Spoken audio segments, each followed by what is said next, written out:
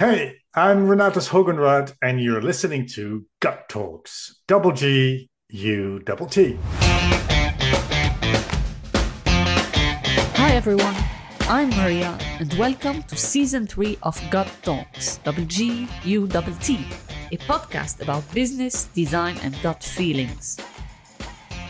I started Gut Talks a couple of years ago to educate, spread some karma on the board, connect, reconnect, or learn from awesome entrepreneurs, industry leaders, and investors. By the way, there are no sponsors on the show, but a like, a share, comment, and hitting the subscribe button would mean a lot. Now let's get started. So this is the next episode of our segment with Renatus Hogenrad, where we go from coaching to facilitating to dancing and working with individuals and teams. Here we go. Given everything we've discussed now, what's your relationship with your gut feeling as a creative in general when it comes to business, but also life? Again, a big question. I'm going to take you back a little bit because the shift in my life, professional life, has been quite radical from a ballet dancer, which is, there's a lot of opinions around, around art, performing arts, and ballet is on the, let's say, further end of how people understand performing arts.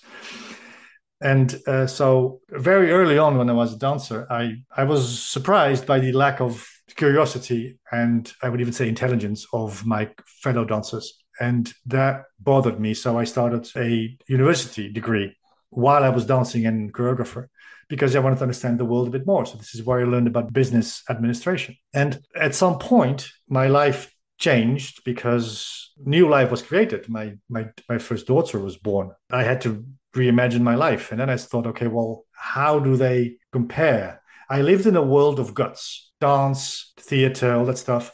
Of course, there's a lot of stuff that we have to think about, but in the end, it's emotions. A very good performer is somebody who can cross the ramp, as we say, cross the ramp to inspire hundreds of people about something that is living inside. And that's very powerful.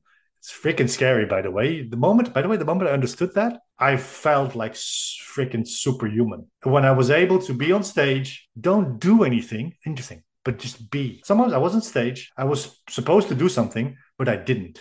I just was on stage and looked at the audience. And then I was like, whoa, this is, so the doing and being part. That was all gut stuff.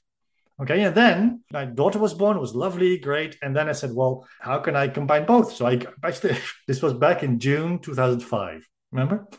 Long time ago. I Googled business and improvisation. And this is where I got the link to the Applied Improvisation Network.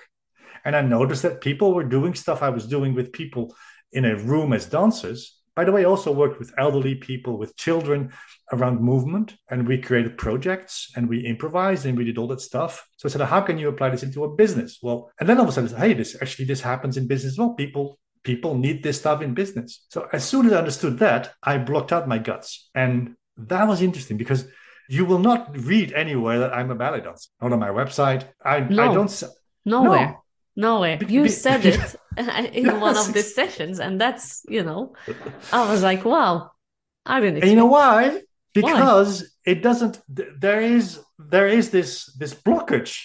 My head says, who wants to hear about the experience of a ballet dancer when your company is going adrift and you are losing customers and you need to innovate? And I said, this doesn't make sense.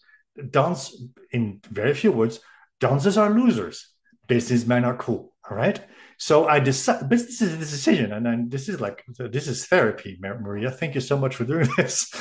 I decided to not talk about that, and so I became, the guts were there, but they didn't connect with the head. And it's only now that I allow myself, thanks to people like you, by the way, to the co-creation school and the people I work with and the clients, to have this gut feeling be accepted as being okay, because it's in a framework now that I can explain to people with the words they can hear. And again, this is about words and conversations.